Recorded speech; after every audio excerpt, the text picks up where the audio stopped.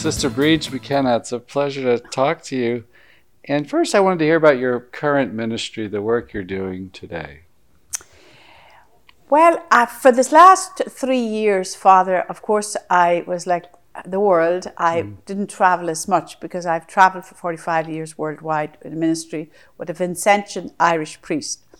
So he went to heaven in 2018. And when COVID happened, I give some retreats. I do parish ministries and priest retreats. But then when everybody was on lockdown, and I knew very little about electronics, but it's amazing what God can teach you in a short time. So I started a ministry on Skype one day, FaceTime the next day, and phones for those who can't use Skype or FaceTime. And in a very short time, I was in 9 and 10 and 11 countries within 3 hours, praying with people, talking to them. And that's when I think I mentioned to you that one day when I was praying, I got the great sense of the Lord saying, the resurrection, people need to know that the victory is won. But the biggest need today is resurrection of the heart, is hope. The despair all over the world. And people would call me, young and old, from all over Canada, over as far away as Korea. You'd be amazed. Papua New Guinea. And all they want was for somebody to talk to them about Jesus and to pray with them. So that's what I did. I did a lot of that, and I do prayer on the website. And so then I'm back ministering, traveling again. But last July, in place of Kevin, the Lord sent me a young Spanish priest called Father Pablo Escriva Romano, I think is the last name. I'm not too sure, but anyway, he is wonderful because he's young and full of energy. And we now have given several parish missions. We've given several days for priests, and we have now coming up a priest in Atlanta. We just finished in South America. We had a priest in Costa Rica. We were down in Peru. And now in the coming months we have Germany, priests in Germany, priests in England, priests in Ireland, priests in Poland. And then we go to Argentina and Brazil. And what do you tell the priests when you speak to them? Well, I tell them, Father, first of all, I tell them how great they are, and then I tell them how better they could be. No, I had a wonderful experience like 45 years ago. I had almost a 5.5 hour, I would call it a mystical experience, to give it a word, where it was the time when there was a big crisis beginning in the church and priests were leaving. And it's very easy to be critical because that's exactly what the enemy wants us, to get people negative and gossip and all. And I would never have thought of, really thanking God for the priesthood, thinking about, I just say, priests were leaving, get married. And one day I went into the chapel, and remember, it was after I was physically healed myself and I was in this ministry, and I was very disappointed in so many priests leaving. So I went in and I talk out loud to Jesus. I tell people, I don't see a hole. I see the person standing there, and I talk to Jesus. He's right there, which he is. And I said to him, Jesus, what's wrong with the priesthood? They're leaving. And I was giving out, and all of a sudden, stillness came over the chapel. And I heard this inner voice say it to me, and I know there was some tabernacle up from inside my soul saying, what do you mean, what's wrong with my priesthood? Not the priest, my priesthood. Have I ever given a gift that is not perfect? What have you done for those who carry this gift? How have you supported them? And then he said, now I'm going to show you the ordination from heaven's side. And Father, I saw the most beautiful, I had many hours, of the whole... what God puts into the making of one of his children to share his priesthood with them. And I remember crying and saying, and this is in the early 70s, how could anybody ever say that they have a right to the priesthood? Because when you see what it is, and you see that all heaven bows before, and then later God showed me that there was going to be, I saw this whole thing, and I remember getting this tremendous reverence for the priesthood and thinking, no man could ever claim the priesthood, not even the Pope, nobody. And I said, and what's more? And it was just at the time when all the talk about women should have the right to be priests and everything. And it was just at that time, which was very good for me because in the kind of ministry I'm in, because I draw a lot of people. And I remember the Lord putting it in my heart saying, how could you go before Almighty God and say, I have a right to your priesthood? I thought, it's only people with no faith could do it. If you really believe in the sacrament of holy orders and what it is, then you couldn't possibly reduce it to a job, because it's not a job, it's a ministry, and nobody has a right to it, and only God gives that gift. So after seeing that and really crying, I was really touched, then the Lord gave me 2 prophetic words, missions really, and the first was that I saw a desert, and I saw people like a desert of dryness, and people were looking for the word of God, and they couldn't find anybody to minister to them. And the Lord revealed to me that there was going to come a great barrenness in the church in many parts of the world. He would always give the vocation, but like a seed, if it wasn't watered and nurtured, it wouldn't mature, it wouldn't develop. And the whole thing came to me then. I remember talking to my bishop about with the whole thing of the contraceptive mentality and people not wanting priests, they want grandchildren. And I felt the Lord saying, I want you to go into the world and I want you to speak to priests and to families about the priesthood. They are the ones that must nurture the priestly ministry, because it's from families that I give my vocation. I call them. And so that wasn't hard, because I would have 35 and 40,000 in stadiums all over Brazil, all over Latin America, places. And so I accepted that. But the second was very hard, because the second image that I saw was Jesus weeping over a sea of bishops and priests. And he said, a time is coming when many bishops and priests will deny me and will also seek the wisdom of the world and reject the wisdom that comes from me. A time is coming when priests will be ashamed to acknowledge they belong to me. I want you to go into the word, and I want you to speak to priests and bishops. I will give you an opportunity to remind them that true humility is not denying the priestly ministry, but is acknowledging and magnifying me. And I want you to go into the word and encourage, challenge, and affirm these vessels. And then I saw, and this came to me again recently, I forgot all about it. I saw a beautiful, a glass, just like a drinking glass, and a bottle of very exclusive, expensive wine on a table. And I saw this hand taking this wine, but the glass was cracked and stains on it. But it poured the wine in. It held the wine. It didn't do anything to the wine, but you couldn't see because there were so many things wrong with the glass. And I felt the Lord saying, that's the vessels today.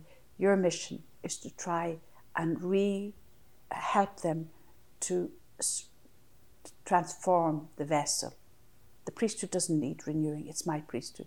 But it's the vessel that's holding the priesthood. And the attacks are not, they can't attack the priesthood of Jesus, but they're attacking the vessel. They're destroying the vessel. Mm-hmm. And that's where we judge that. We say, I don't like the priest, I don't like this. But actually what we're doing is, it's the destruction of the person who makes Jesus present, in his priesthood. And so the first priest retreat, when that happened to me, I got such a love for the priesthood, and I was walking, I was like a mother's heart. I remember I must have been 3 or 4 hours in the chapel. And I came out and I thought, how, in the name of God, will I minister to priests? I'm teaching first grade. And I started in first grade with the Holy Childhood. I started praying for priests. Yeah. And they used to think the parish priest was sick. What's Sister Breach praying for the priest? Mm. And then I got Father Harold Cohen. I don't know if you remember Father Harold. Yeah. Father Harold came into my classroom and he said Mass for the kids, and he explained to them the difference between their father and him. Was that in New Orleans then? No, he came over to Tampa. Okay. Yes, Father Harold is a great friend of mine. Mm-hmm. But anyway, then I went to my first priest retreat to Minneapolis. I think it was Minneapolis. And the priest who brought me, was it Father Cohen? I think it was Father Cohen, said, oh, Bridge, you'll have to come with me. I said, oh, Father, listen, you're a Jesuit. I'm not going on any retreat with you. I have teaching. Couldn't go. But should I get off school, the principal said, oh, go, Bridge. well, anyway, I go, and I was a nervous wreck. This is my first time ever going to stand. 50 skeptical parish priests were told to be on the retreat by the bishop. It could be a tough group. Well, the next morning, I'm in bed, a nervous wreck, and the priest comes, the Father Tim, somebody, he later became a bishop, and he knocked at the door and he said, Bridge, are you there? He said, Father Cohen has gone to the hospital, you have to start yourself. I was on my own. Can you imagine, Father? I never stood in front of a priest. But boy, did I pray. And it was amazing what happened, because years later I'm in Rome and I meet this bishop, and he says to me, Bridge McKenna. He said, I was in the priest retreat in Minneapolis when you gave it. I think it was Minneapolis. He said, we did something terrible to you. He said, we couldn't figure out how I was only in my late 20s, how you knew so much about the priesthood, which I didn't know at all. But anyway, he said, they got 3 of them were from the canon law offices, and the canon law and all kinds of degrees. And they decided to put the most difficult questions, and he came in, this Father Tim, he came in to ask me these questions, pretend that it was a crisis, to see what I'd say. And he said, I'll never forget, he said, I went into you and I said, I really want you to give me some advice on these. And he said, you looked at me as if to say, you don't know the answer.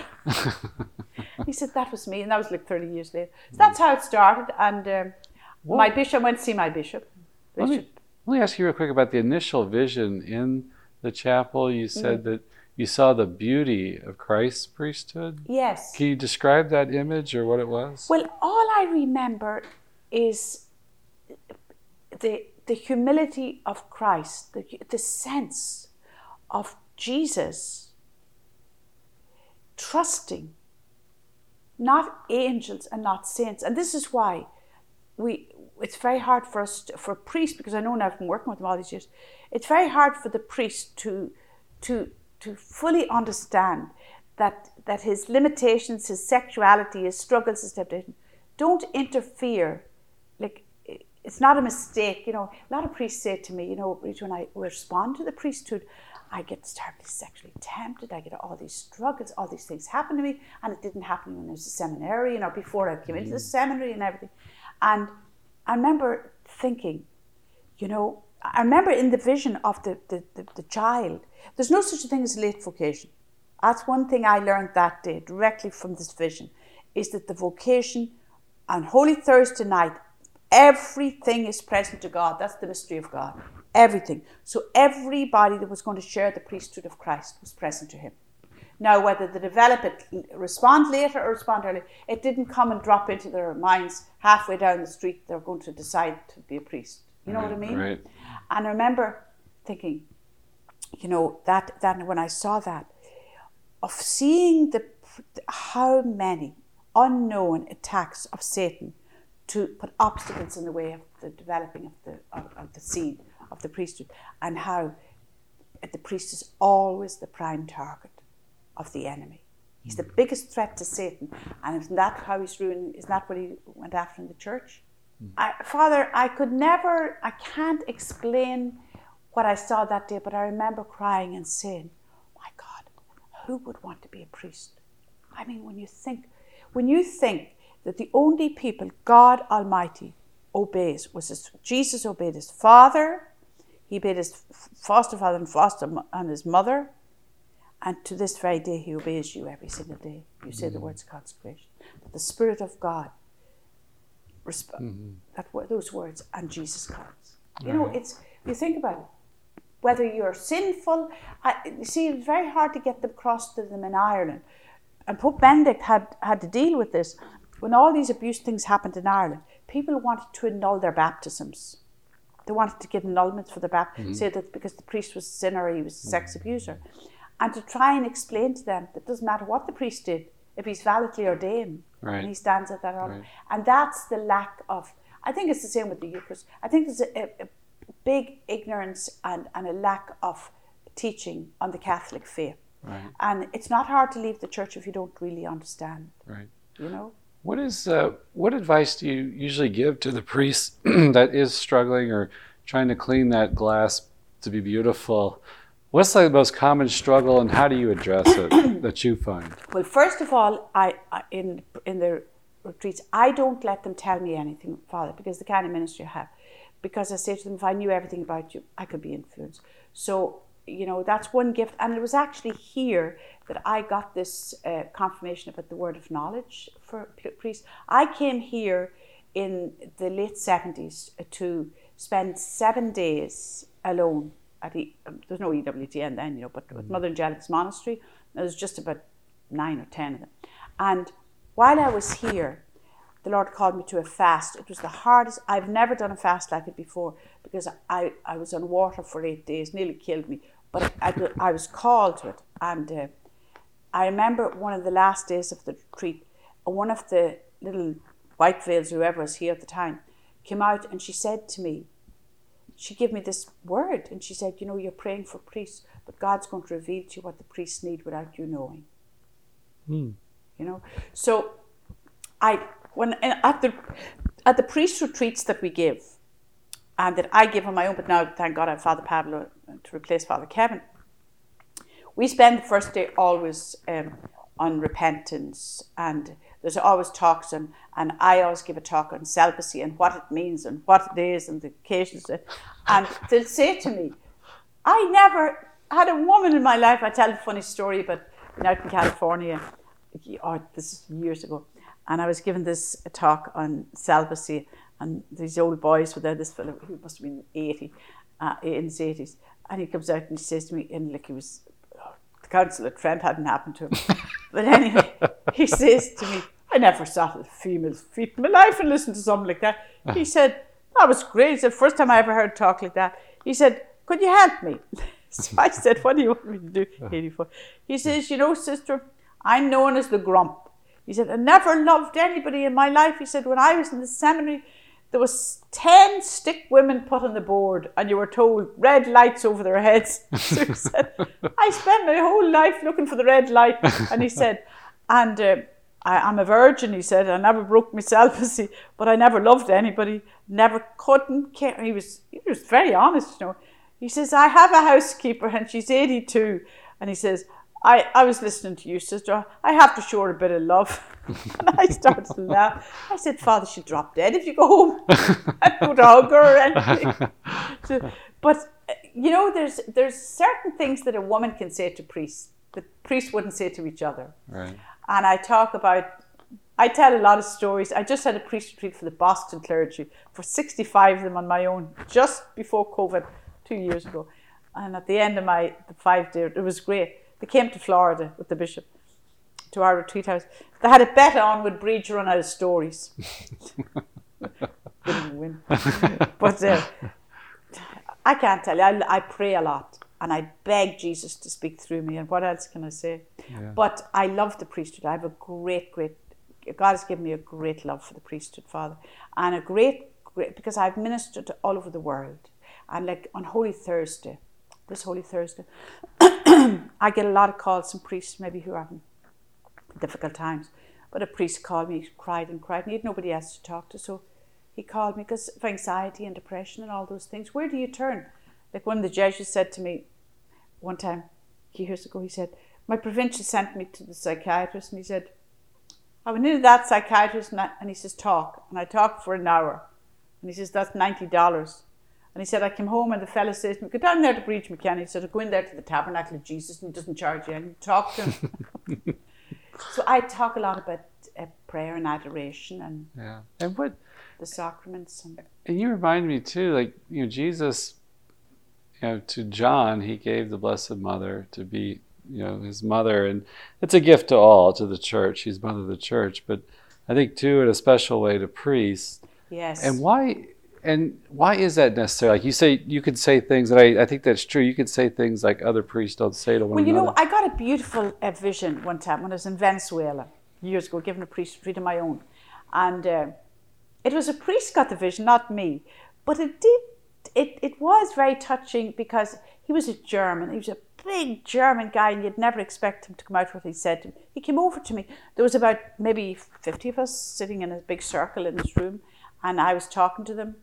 And he said to me, he said, Breach, I had a very strange vision after communion today.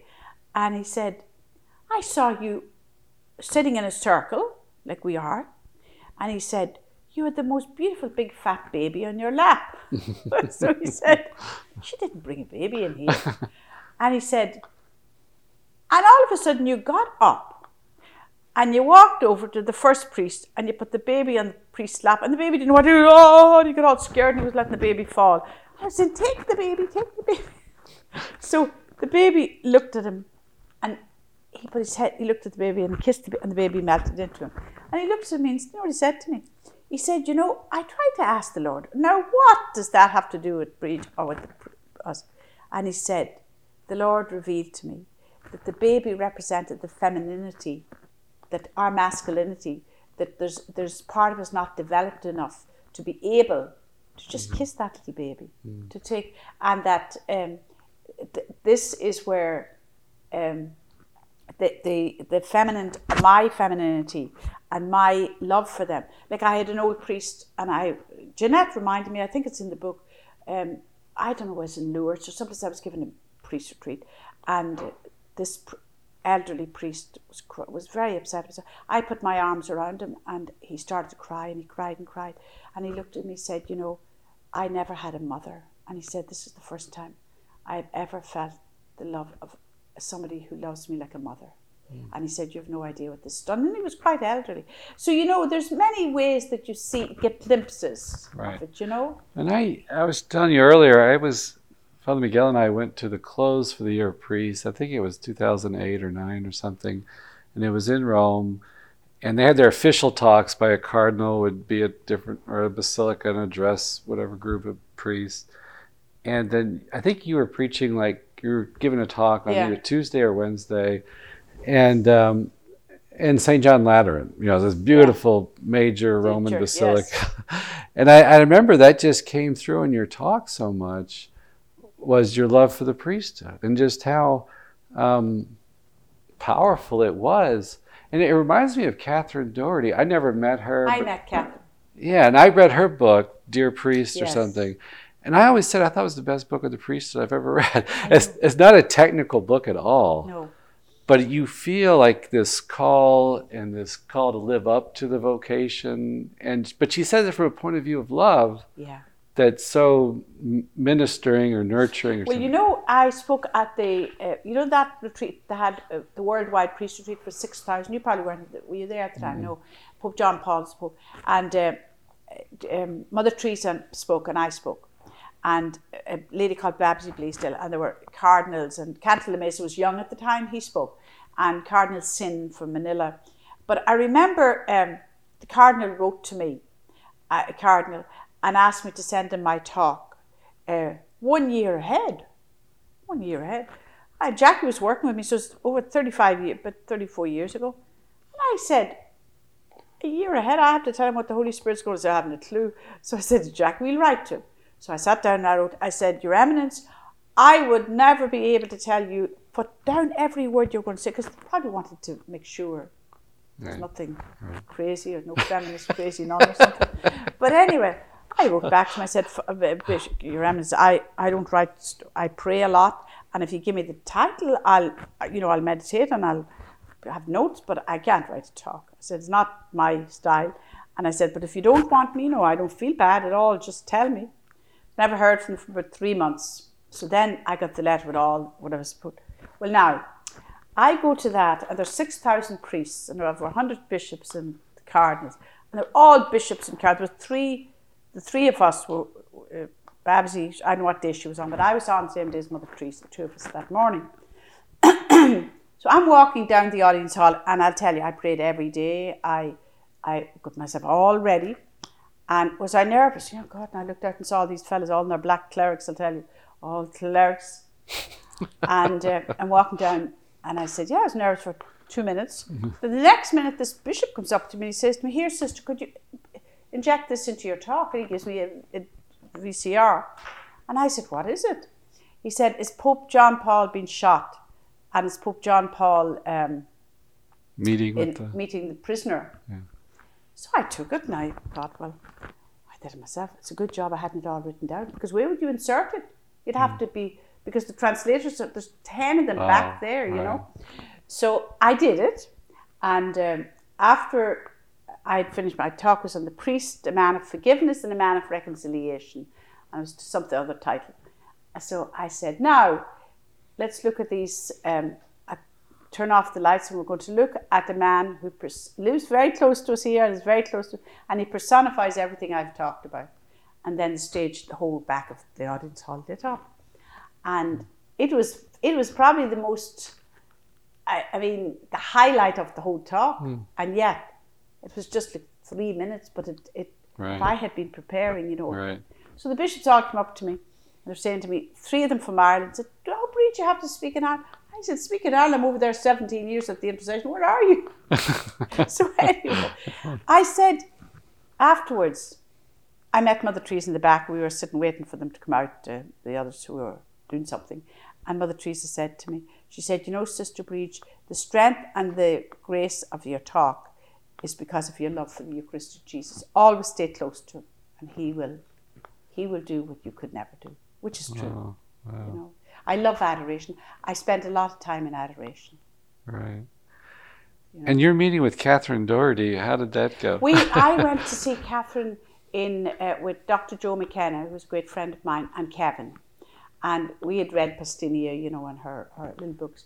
She was a very unique woman, interesting woman, big Russian woman. I don't remember that. I remember it was really cold up there and that. Yeah. Kevin went up and made a retreat with her. Okay. But he said it was fierce because it was outdoor toilets and the snow coming down around you, and he said it was penance, and then you had to scrub walls and everything. They did all this labour. Yeah. You know? But I don't remember too much of what she said to us that day. Remember, she was sitting in the room and she talked to us. Yeah. But I met a lot of interesting people like that. Right. I met the Empress of Japan. I ministered to the Empress of Japan. Wow. And all the kings and queens and presidents. And I have great stories about one day I was in the Chapel of Adoration in Dublin. I was after making a 30-day retreat. And the priest I had said, Breach, take a few days, the generalate, my own generalate, before you, just when you're coming off the retreat. So I was in at adoration, and I hear the Lord saying, the Prime Minister, we call him Taoiseach in Ireland, An Taoiseach is Gaelic for Prime Minister. The Prime Minister wants to talk to you, but I want to talk to him. And I said, oh God, this 30-day retreat's really going to my head. I don't even know who the Prime Minister of Ireland is, because I live in America for all these years. But I couldn't get it out of my head. So that morning, a girl that I knew her well, she called me, Mona, and I was telling her, I said the strange thing. She said, I'm going to his office right now. Chances. Right. She said, I'll tell him. I said, don't tell him anything because I don't know what that's all I heard. Or she said, I'll mention you anyway. So that night she called me at 10 o'clock and she said, I told the Prime Minister, Charlie, they all called him, and he stopped me when I said your name. Now, I told her, I was in the chapel and it was 9:15 that I heard the Lord saying these words to me. The Prime Minister wants to speak to you, but I want to talk to him. And she said, when she said to him, Sister Breach McKenna, he said, oh, why, Sister Breach McKenna? She said, why are you reacting? He said, at 9:15 this morning here in the office, she's the very person. I put my head in the desk and said, Lord, I'd love to get Sister Breach to pray with me. Same time. So I said to her, she said, he wants you to go in. He's going to send a car out from the government building. I said, I'm not going into him tomorrow because I need to pray. So I fasted, prayed the whole day. Because I said, why am I going into him? I haven't a thing to say to the man. But anyway, I got him a New Testament and I went in. And he was Catholic? Oh, yes, okay. Very Catholic. Okay. Catholic, but the Catholic politicians are like. Yeah. Anyway, I went in and I threw all the others out because I couldn't speak English, you see. And other presidents, you have to go through an interpreter. But this fella, I could speak in English to him. He was Irish. So I remember him saying to me, Sister, I am puzzled. How did you know? I remember saying to him, Taoiseach, do you believe in the resurrection? He said, of course I do. I said, well, Jesus heard you. And I was with him at the same time. And he told me about you. He said, he thought the place was bugged. But those kind of things, Father Mark, make it very... People look at me, and Kevin used to say to me, Breach, people listen to you, they think, can it be possible? He said, only I work with you, I know these things happen. But I tell them, Jesus is sure to help. You need some idiot like me to do it. Right, right. To risk, because you have to risk. Right. And what do you think, like, generally, like, the priests you work with, do you feel like you have to remind them of something about the priesthood? Or, I was just offering a mass for you and your traveling companions, and what I was thinking about? I was thinking, I feel like oftentimes we lose sight of kind of the simplicity of, like, just offering the mass. I mean, you guys desperately wanted to come to mass, right? And I thought, Yes. and I just offered mass, and just how great or important that is. But I think we lose sight of just Well, I think one of my main ministries is affirming and encouraging priests and reminding them of the awesomeness of the priesthood. And that's what a lot of priests would say after they preach. This has been a shot in the arm, because we get so much negativity, and we are beaten so much with the things that are wrong in the priesthood, that we fail to see the beauty of the priesthood, and we fail to see that Jesus' words, "You didn't choose me, I chose you." So it's not a mistake. And I always tell the priests, I say, I've never, very rarely have I met a man who did not begin the priesthood. Rarely. There have been mistakes, rarely, who didn't start the priesthood well, but through lack of prayer, through becoming distracted with social work instead of the priestly work, that you can lose your way. It's like I tell them, your GPS has to be refocused on heaven and what your ministry is. And see, that's why I tell them all, even though I'm looking at these bishops and I'm telling them, they're often there at things that I speak of, I tell them, you were not ordained for global warming and Mother Earth. There's governments doing that. You are ordained for the salvation of souls, and people are waiting to hear the gospel.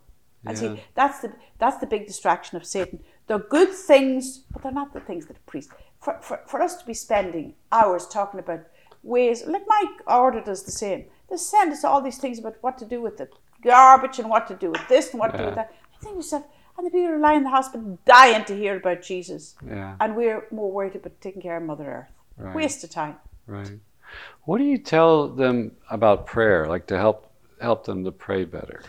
Well, first of all, Father, I tell them, the first thing you have to do is you have to ask for the gift of prayer, but you don't be going into the chapel and saying nice things to Jesus. He feels wonderful. He doesn't need you to be making him feel good. I tell him when you're mad. Talk to him. He's a person. And I love Scripture. I think, that the Scripture inspires you, even if you don't think you're getting inspired. The Word of God is like when people look at pornography or read pornography, that's what they put into their soul, and it destroys them. When people read the Word of God, because it's anointed, and that's why there's a big attack against the Word of God. I mean, yesterday I was reading where these people want to change the teachings of the Bible to suit the times and all this. The Word of God is really the greatest gift that we receive through the Holy Spirit, because it does open the face of Jesus. It does give you graces flow through. And so I love the readings. I also, for religious, I talk to them about, and to the priest, about the office of readings, the breviary. Father Matt, the breviary is like a springboard. It helps you to pray. The Psalms and the office of readings. And I remember a priest in Ireland. He was, he's dead now, Lord have mercy, but he broke his back. He was a teacher in Rome with the Rosminians, and he had a terrible accident, and he broke his back, and he was flown back to Ireland. He was paralysed. And one night in a hospital in Galway, he was lying there waiting, and he asked the matron for painkillers, because he was in an awful state. And while she was away getting the painkillers, his breviary was sitting on the table, and he said, I can't pray that breviary. I can't. I'm in such agony. And he heard a voice say to him, I prayed in the agony of the garden. Pick it up and pray with me, the Psalms. And the first Psalm of the second Thursday thing is, I called upon the Lord and he healed me. He was miraculously healed. Wow. And I met him in Venezuela when I was giving the priest retreat.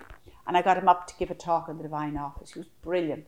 And he was telling the priest, he said, the old priests used to call it their wife, breviary the wife.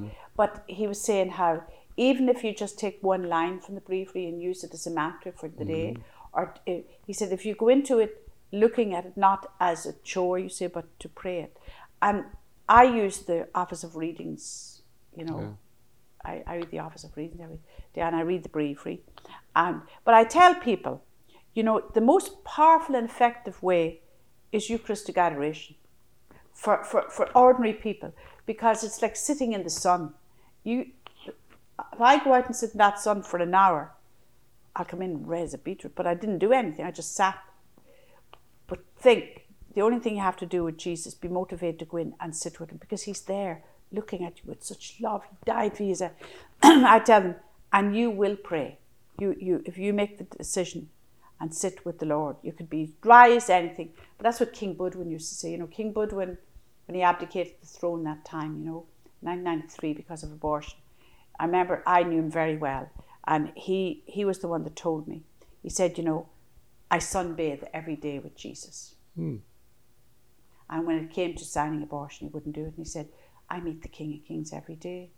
He said, how could I possibly all of a sudden tell him, well, what you said was wrong and I'm going to sign for abortion? And he abdicated. But he gave great teachings. He talked about the power of sitting with Jesus in the Eucharist. So I talk to people a lot about adoration. But, I can't tell you exactly all I say, because I don't remember. In your own story, you grew up in Northern Ireland.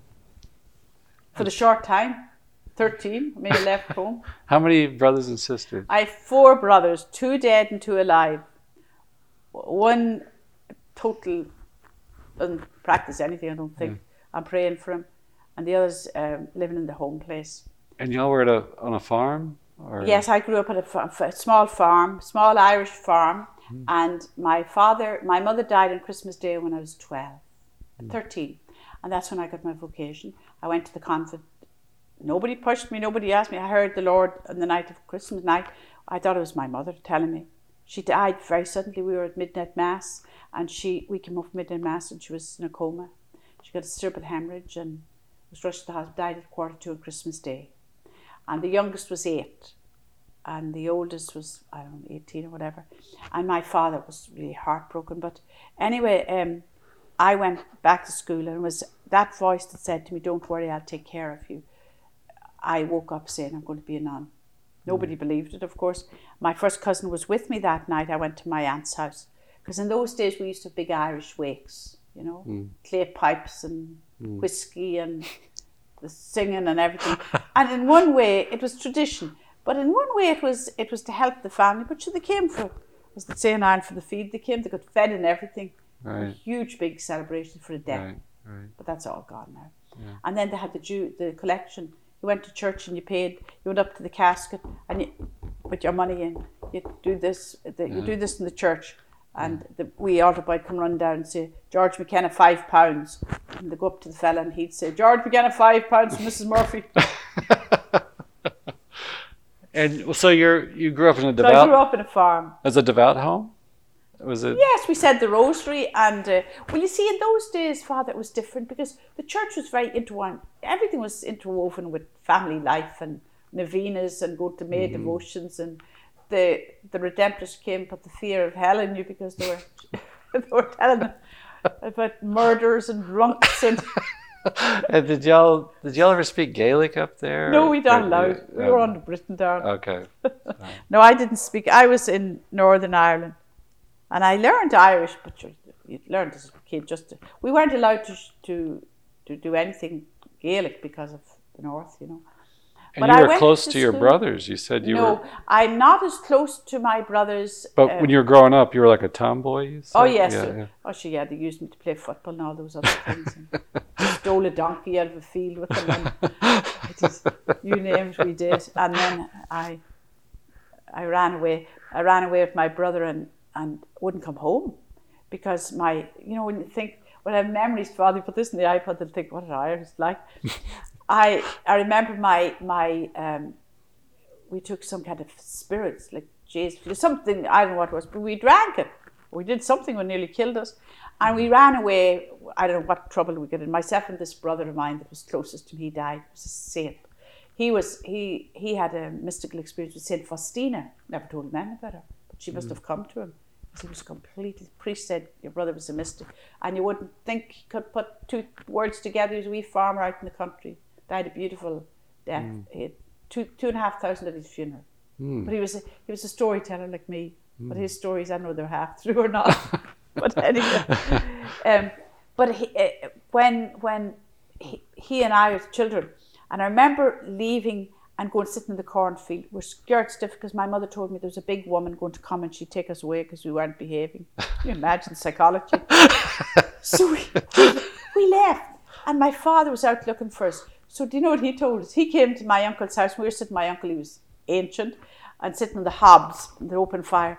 And we said, we can't go home because the big woman, we saw the big woman coming. And she was the midwife coming. My mother was expecting the last child. And we thought it was this big woman coming. That's all we heard, was a big woman was coming. So my father said, no, she's dead. I killed her with a sledgehammer. We're all talking about all these stories and memories. I think to myself, what we were told as kids. But anyway, I had a happy childhood for when I had it. You know, my parents, at least they were together and they prayed together. We said the rosary, and we all walked 3 miles to Mass. Wow. 3.5 miles and 3 miles to school every day, rain, hail or snow. Didn't have a car? Or not at all. But listen, tell you, the first television that came, my uncle went to the neighbours and he dressed up and polished his whiskers, put his top hat on and top coat and everything, and went off. You'd think he was going to Buckingham Palace. He was going to see television. the radio with pictures, he called it. There's a new radio with pictures over in that house. Would you burn like the peat bog or? Yeah, no. Where I was, we didn't have peat, but in Ireland, in the Republic of Ireland, they had peat. But yes, but we had we had open fires, and we were a bit more modern. We didn't have running water. We had a pump. We had a pump. Yeah. So you joined at 14 and a half, right? I went to the convent to see the Mother General when I was just 14, and she told me to come back later, so I went back 2 weeks later. 2 weeks, to make up her mind. And she took me in at 6 months before, so I was 14 and a half, and I stayed in the convent.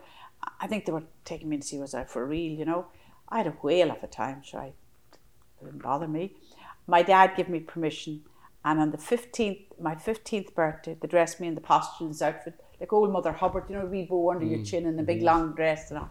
And then I was given away as a bride, a gorgeous wedding gown, and a guard of honour, all my classmates, because I was still at school.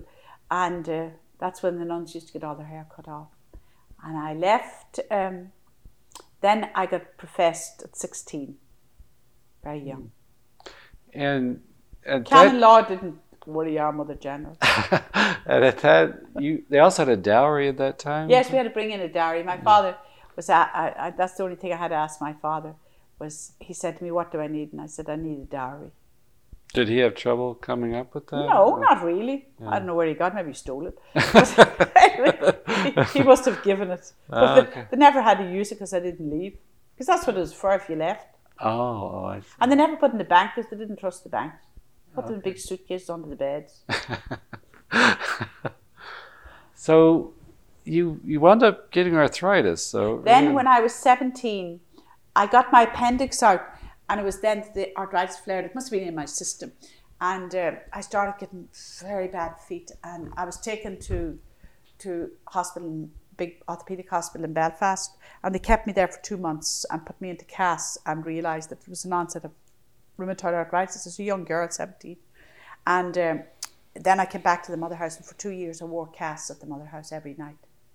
And it was the time when I was in the hospital, a lot of the students would have gone to high school with me or that, and it was the song that was out was, these boots are made for walking, that's what they're going to do. But my boots had no heels. I was totally unable to walk. So then I came back, and for 2 years I had the plaster Paris on me, and then I was told I wouldn't be finally professed. I wouldn't have been professed at all. I wouldn't have been accepted in the order had I not made my first vows. So that's why God got me in early. And when you think of it, I grew up in the convent because I was there so young. And then America opened in '65. An Irish priest went over from Florida, and they were desperate for nuns because at that time it was a mission. You know, they were supplying priests and nuns, and so we weren't really a missionary order, but they sent 5 nuns to Florida to teach in school, and then they were looking for more, and nobody would go. You didn't have to go because it wasn't. You could volunteer. So this nun met me. She's Mother Superior. And she said, "Oh, Bridge, it'd be a wonderful place for arthritis. Oh, you'd be wonderful in it." And she gave me this whole rigmarole and told me about how wonderful it'd be. And off I go and volunteered, and I was accepted the next day to go. So in September, when I got my visa and everything, I arrived in Florida, Father. When I arrived in Tampa Airport, all in the old habit, I got off the plane. I thought, this has to be hell. I never was in such a place in my life. The heat, it was my first time in an aeroplane. And I was given 5 shillings, which was the equivalent of about $5 today, to bring the change home. Can you imagine? Times have changed. Now, had you been healed already? Not at all. Sure, I was coming to Florida for the sun in the sky to heal me. Not Jesus. I told Gina. I said, I always say to people, I didn't really come to Florida because I love Jesus. I came to Florida for the sun. I said, but God brought me here. And so I got worse. I got really bad. And then I got healed in 19... Oh, they're back. No, it's all right. She's on a podcast. Yeah, we're still recording, but yeah. Sure. No, I could cut that out. Yeah. But anyway, so then when I was told it's going to be in a wheelchair, it was getting worse. The arthritis, humidity in Florida, no air conditioning, and 56 first graders, crawling around. Well, when you were in the cast in Ireland and all that, did you grow spiritually during that? Not at all. I mean, was it like time of suffering and all that? No, not at all, Father. I was so young. I enjoyed life. I loved people. I loved the convent. I questioned nothing. You can go in remote control, right, where you just do things because that's your life. Yeah, right. And I grew up with it, But then a conversion has to come. Mm-hmm. And that's the thing, is that I thank God I came to America, because now I was happy in the convent. I loved it, and I didn't mind long prayers and all of that, and it didn't mean a lot to me. I prayed, and I loved Jesus as much as I could because I was brought up in a Catholic. There wasn't much difference in boarding school and the convent, But then when I came to America and I started, all these priests and nuns started leaving, and they were really good people. And I started thinking, people would meet me, and I was in my 22 or 21, 22. They said, "Oh, sister, you must really love Jesus a lot to give up so much." I'd be looking at them thinking, "Don't love him that much, don't get all excited." And then as people started leaving and the Vatican Council was being implemented, and people were dissenting and all humanity, then I started to say to myself, why are they leaving? It could happen to me. And then I found myself, somebody asked me, would I go to a prayer meeting? And I thought, oh no, only in Northern Ireland, only Protestants go to prayer meetings, Catholics go to Mass. But I went with this nun, Sister Emily, and I think that was the first moment that I heard all these lay people, because we always prayed out of prayer books. Nobody ever made up a prayer in the convent to be looking at you. You just said your office and the rosary and all the prayers that the nuns had written down for centuries. But when I went to the prayer meeting, and I didn't want to go back because I thought, that's not my style. But something kept drawing me back. So eventually I realized either these people have something that I don't have, or I have something I'm not using. And it was like, how if you come close to a fire, you start getting warmer and warmer. There was something happening in my spirit, and I started thinking, I don't really know if I love Jesus. Do I really believe that he's a living person? And it was a crisis, but it was a good crisis. Because I tell priests all the time, listen, Father, not all crises are bad.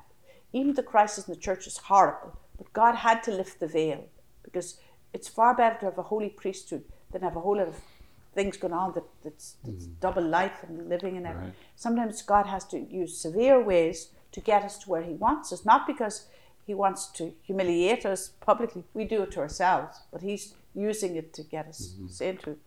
So anyway, all this time I started thinking, no, there has to be more. So I made a decision, and I tell you, it was the best decision. I went on a retreat to Orlando. Now, I knew I'd been going to the doctor 3 times a week, and I had gout. I had awful pain, swollen knees. My feet were sore. And I remember going on the retreat, and I was born on Pentecost Sunday. That's my feast day. I came into the world on Pentecost. And remember, it was over the Pentecost weekend, I think. But I went anyway. No, it was December. And I went to the retreat, and Ed O'Connor from Notre Dame was giving it, Holy Cross Father. And I remember he gave the best explanation of the baptism of the Holy Spirit that I understood. And he told us all, he said, we're all Catholics in this room.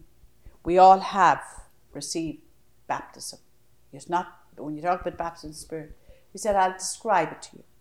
He said, if you were given a birthday gift, and the birthday gift has beautiful ribbons and bows and everything, and he said, if you sit looking at it and admiring it and saying, oh, wonderful, and look at how beautiful, he said, but that's only the wrappings. It's what's in it is what you're meant to use. So he said, we Catholics often talk about how wonderful the sacraments are, but he said, we don't really allow them to take root and to act powerfully in our lives because it's Jesus you're meeting. Mm-hmm. And what you need, what the Holy Spirit will do through this baptism of the Spirit is what happened at Pentecost. He's not going to give you something new. He's going to just open your eyes to everything that's already there and renew you in it. So he said, pray for that. He said, because the Spirit makes all things new. So I was sitting in the front row, and that's when I said, this is what I want. I don't want healing. I didn't even ask for physical healing. I said, I can be a saint in a wheelchair, but I can't be a saint if I'm just going on remote control all the time and just doing the things you do as none does, And at that moment, I said, Jesus, I want nothing more than to know you, to love you. And I remember thinking, this is like, up until that, is like, a girl walking down the aisle of the church with some man, and she's married, and she's thinking, I don't even love the guy. She's not in love with him. She's just acting. And that's what I felt. I talked about Jesus in my own way, but he wasn't a person to me. I didn't know him in a person where I love him. I wasn't full of zeal, and that's what I prayed for. And that's what I tell people when I'm giving retreats. I say, fathers and people, brothers and sisters, there's many things not God's will. I mean, I get asked for all kinds of stuff for, win the lotto, the horse racing, this, that, and the other. I don't know this is God's will to win. But there's one thing I can tell you, that it is God's will that we know his son Jesus. The Father said, and he said, what am I to do the works of God? What does it say about the Son, whom the Father has sent? Right. So I prayed that morning, and at 8:45, I think it was about 8:45, I remember looking, it was just before Mass was starting, and the priest was saying this prayer, and I said, Jesus, oh please come to me, please reveal yourself to me. And that moment a hand just touched my head, and I thought the priest was there, opened my eyes, I'd been healed. The pain, everything left, sores in my elbows. But inside, I fell in love with a person. And this is why, Father Mark, it's great, because when no matter, I keep saying, when I see the crisis now in the church, all the stuff that's going on, the Vatican, all these splits with bishops, and I think, I can understand how people walk away when they're committed to a church. But we're not committed to, the church is the body of Christ. We're committed to Jesus. And automatically you can't love Jesus, not love the church. And you can't love the church, not love Jesus, if it's really authentic. And so what's happening in the church shouldn't give us a faith crisis, because Jesus hasn't changed. Right. And so that day I got the most wonderful gift of love for Jesus and zeal. And of course, like a fire, you have to keep putting coal. But that's the time I made a big commitment that I would do my best to spend at least 1 to 2 to 3 hours in prayer daily. And I'd say I've kept most 2 hours, sometimes more. Yeah. And that's what gives me, the strength. You don't always get it, but most times. And after that, I went to the doctor, and it was all gone. But since that time, I've had brain surgery. I had all kinds. But Jesus told me when I had a wink. I tell the story; it's a great story. I got a wink in my eye, and here I was winking at all the priests. Couldn't do a thing. And I was in Germany, like 100 and something priests, and I'm winking at them all. And for 10 years, I prayed. People laid hands on me. It would go away, come back. And I thought, I'm not healed at all. Go away, come back. Ask the doctor. Too much caffeine. Maybe it's a tremor or a nerve in your family. And one day after being in Germany, it's only about 7, 8 years ago, I got fed up with the eye. So I went into the chapel and I went up to the tabernacle, opened the tabernacle and read the doors. I said, now Jesus, I'm fed up with this eye. And I made 3 requests, just like this. I said, now Jesus, if you heal my feet, an eye is not hard to heal. Come on. Couldn't you please heal this eye? It's bothering me. If that's not your will, then at least give me a doctor. There must be some doctor on this planet that knows what's wrong with my eye. And if that's not your will, then you have to give me supernatural grace to offer it up, because you need it, because, it's on your face. I said, Jesus, that's all I'm asking you. And what did I hear? Go see a neurologist. Oh. So I get up, I go out and meet one of the nuns, and they're used to me. And I said, I must go look up a neurologist. And she said, who told you that? I said, Jesus after telling me. So anyway, the next day I met with one of the students, former students who's a doctor. I was having dinner with her and her mother and father. They were doctors. And the wife knew me very well. So people don't make remarks about something if you have something on your face. But Eve was her name, and she's very English. She says, oh, Sister Breach, what's wrong with your eye? And I said, well, whatever's wrong, I'm going to see a neurologist. And I was telling him I was going to look at the yellow page. The daughter said, no, Sister Breach, I'll get you a neurologist. So I went to see this neurologist, and I walked in. She said to me, I think I know what's wrong with you. I said, can you fix me? Can you do something for me? Well, she said, we have to take an MRI and an MRA. So they went. She said, come back in 2 days. So when I go back in 2 days, I love this part of the story. I go back in 2 days. She says to me, are you a doctor? I said, no. Why he asked me, am I a doctor? She said, come on, you know something about medicine. I said, I don't know a thing about it. I was a first grade teacher. She said, you must. I said, why would you ask me that? She said, how would you know to come to me? A neurologist. And I'm looking at her and I'm thinking, well, I tell her now. So I said, well, actually, Jesus told me to come to see you. And she jumps off the chair and she starts doing a dance. And she says, does Jesus know me? I said, I hope he knows you. You're in trouble if he doesn't. So she said, it's amazing, because she said, the problem is inside your brain. And then she describes it, word this line. A blood vessel and a nerve fused, and blood vessel kept pulsating, and it gave. And she said, loads of people are going around with that and think it's neuralgia. They don't know what it is, and nobody ever investigates. But she said, the very fact that you came to me, she said, we can do something for you. So she said, there's 2 cures. And now Father Kevin and Jackie are waiting outside for me. So she said to me, I said, well, what are the cure? What's the temporary cure? She told me. She said, Botox. Oh, I said, God, am I going to Botox? That's what women get to froze their faces and everything. I said, the Mother General would never agree. I said, $3,000 a month. I said, what's the other? She said, brain surgery. So I said, I'll have the brain surgery. So, do you know, Father, I went into Shands Hospital in Florida, and I had 5 hours. They cut a big bone out of my head. They went into the brain, cut into the brain, and they told me all the things that can happen to me. And it was as if they were talking to another person about somebody else. Never fazed me. I look back and I think to myself, it's extraordinary. It had to be divine grace. And they split them and they put titanium around the nerve. So the nerve is, I have titanium in the head. So then I came out after long hours in, and the square on the ceiling is like that. And she's saying to me, what's your name? And, to see if you're all coherent, if you understand. And I'm looking at the ceiling, I'm thinking, I said to her, I know who I am, but I said, is that really written up there, as am I seeing things? And she's, what's written? Miracles do happen, just believe. The title of my book, in all the hospitals that put me in the ward, where this was painted 5 years before, wow. was the title of my own book. Wow. And I was home in 3 days. So I tell people, it would have been cheaper to get a miracle. I tell you, it's not thousands of dollars it cost me. But God used the doctor. So I speak to doctors, and I often tell that when I'm preaching. I tell them, I said, don't ever deny the medical profession, because God gives us gifts through the doctors too.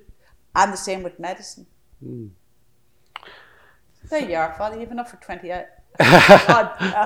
Well, we'll close with this one. You're talking about prayer, and it's important, adoration and scripture, but it's important too to get real with Him and saying, to talk to Jesus, to listen to Him. Yeah. I love to praise Jesus. I do a lot of, even in the car, I tell Him I love Him by praising, adoring, and worshipping. And I pray in tongues, which is one of the gifts that St. Francis had, your own fan of mine. And but I think, people, when they're very depressed or when they're angry at that, instead of going in and talking to Jesus, you go in and ponder it, but just tell Him how mad you are. I talked to a dentist one time, I think it was a dentist, and his little boy was dying. And he went down to the chapel, and he was really reading the Royal Act of Jesus about his only child. And he felt terrible afterwards. And he met me. And he said, I probably should apologise to Jesus. I said, but you see, that's the sad part. We treat Jesus as if we can only tell Him nice things. I said, Jesus loves us to be real to Him. Because where else can you go to talk to the person who loves you most and has the answers? I said, so, well, see, I'm blessed. Well, you're blessed. You have the Blessed Sacrament. I go into the chapel, and I'm on my own a lot because she's out working. But if I'm home, and then I have a beautiful chapel, an adoration chapel in my office. And I sit there and I talk away to the Lord, praising Him.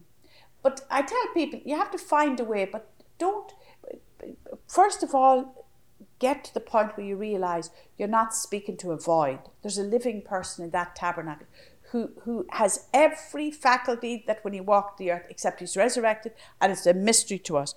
But I sent out a thing the other day about the bishop. I don't know if you read that, where the bishop was over in Europe, I think, was consecrating the host, and the host started to bleed. And he went pure white, and all the people are looking at the bishop and what's happening to him. So he held it and he showed it to them, and then he consumed it. But he said, when you hear that, we see some people that would be a great sign, but others we don't need. It strengthens your faith. But they used to say that oftentimes these miracles happen because many priests didn't believe, or they were going through doubts, Right. But I was thinking how important it is to keep telling yourself that Jesus is alive. Right. We have to convince ourselves, because we live in a world that is trying to convince us these things don't exist, right, because you can't touch them and see them, and you have to be able to concretely prove everything. And that's where our faith comes in. That's where prayer, divine faith and human faith are clashing. Yeah. And human faith is what I read about you in the newspaper, and whether it's true or false, I believe it. Divine faith is where, when I spend time with Jesus, I get faith to believe in something that's more real than that thing, And that's where the lack of prayer, you can't have faith without prayer. You can't have a prayer life if you don't go in and sit down. And the last thing I'll tell you, I think this is a beautiful story, Father. I heard there was a priest who told the story of how he was going on his hospital rounds in one of the local hospitals in Florida or someplace, and he went in one day he was told this person's a Catholic. He went in, and there's an old man there, and maybe you've heard the story, it's probably been repeated, but the man said to him, he said, "Father, it's nice of you to come visit me." And he said, "Well, how are you doing?" He said, "Well, I just had the doctor in, and I'm going to die very soon. I have a disease." And he said, "But I'm very happy." And he was very touched by the man, because the man, when other people would be in a crisis, And he said, "Well, Father," he said, "I have to tell you that a priest helped me greatly when I was young." He said, I was with a lot of young people one time, and he said, I was a youngster myself, but the priest was giving us talks and was telling us we have to pray. He said, I couldn't pray. He said, it didn't make sense to me. I just couldn't pray.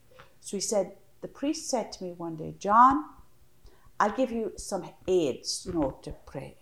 He said, get an empty chair. Have you heard this? It's a beautiful story. He said, get an empty chair. Put the chair in your room where you are, which is your little part where you sleep or whatever. And he said, every day, imagine a person. Imagine, you see a human being. Imagine a person sitting in that chair. And just tell him about your day. Talk to him in the morning and talk to him in the evening. And he said, and see it as Jesus. Because you have to make the person real.